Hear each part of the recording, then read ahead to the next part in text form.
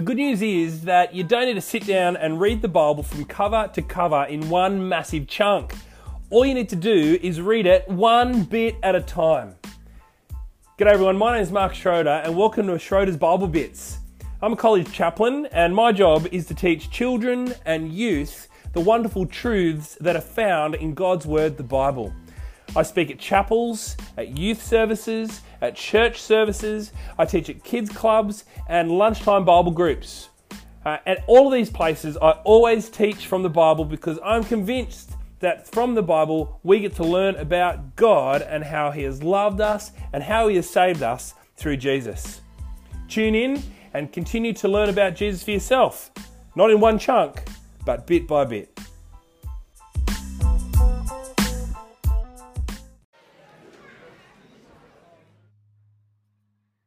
G'day everyone, welcome to another Front Door Devotion. In fact, this is probably going to be our last Front Door Devotion from my actual front door of my house. We've been reading this book from 1 John at the moment, and 1 John has been a great book for us to consider during the isolation period of the COVID virus because it has encouraged us that during unsettling and uncertain times that we can stick closely with God because He has so loved us. And so we might feel unsettled, but there's one thing that should be settling, and that is that God has loved us. Now, we're going to think a little bit more about this by looking at one single verse in 1 John chapter 5, verse 5. And this is what it says. Who is it that overcomes the world? Only the one who believes that Jesus is the Son of God. We all love victory, don't we? I love victory. I love watching my favourite sport team and love seeing them win.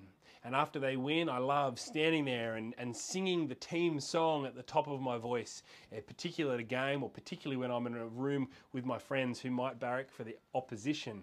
I love having victory. Maybe you've experienced that yourself. I love having victory as well in activities that I take part in sporting activities.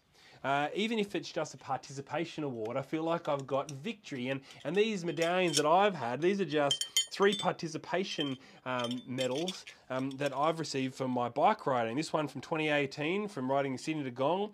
This one 2017 riding Sydney to Gong. And this one from a couple of years ago when I did the big Canberra bike ride. It's great to get these medallions, and there's something special about pulling these on because you go, I've got victory. I've overcome this moment and I have victory. Well, the good news is that the Bible says that we have victory in this world. And by we, I'm talking about those people who have responded to the love that God has had for us in sending Jesus for us. You see, because of Jesus, we have overcome this world, the Bible says. Did you hear that in chapter 5, verse 5? It says, who is it that overcomes the world? Only the one who believes that Jesus is the Son of God. The world is full of all kinds of turmoil and stress and worry and hardship and trial and lots of moments that unsettle us.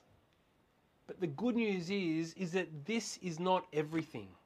And if we're with Jesus, then what we have right now is not going to last. If we're with Jesus, this life is not the end. In fact, we have overcome this life and we're looking forward to a new life. We have victory today because in Jesus, we have overcome this world and the unsettling moments. And so we can rest, we can be settled, and we can know that there is something better for us. There's something better for us because God so loved the world that He sent Jesus for us so that we would have eternal life. So the question is, do you have victory?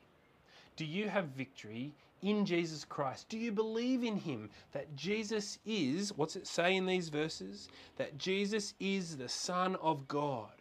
For if you believe that Jesus is the Son of God, well, you can have victory. Victory means that you will have life forever.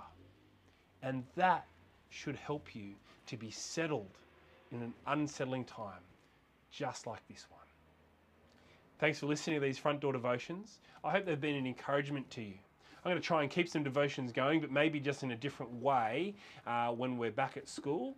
So until another time, I'll see you later. Thanks for watching.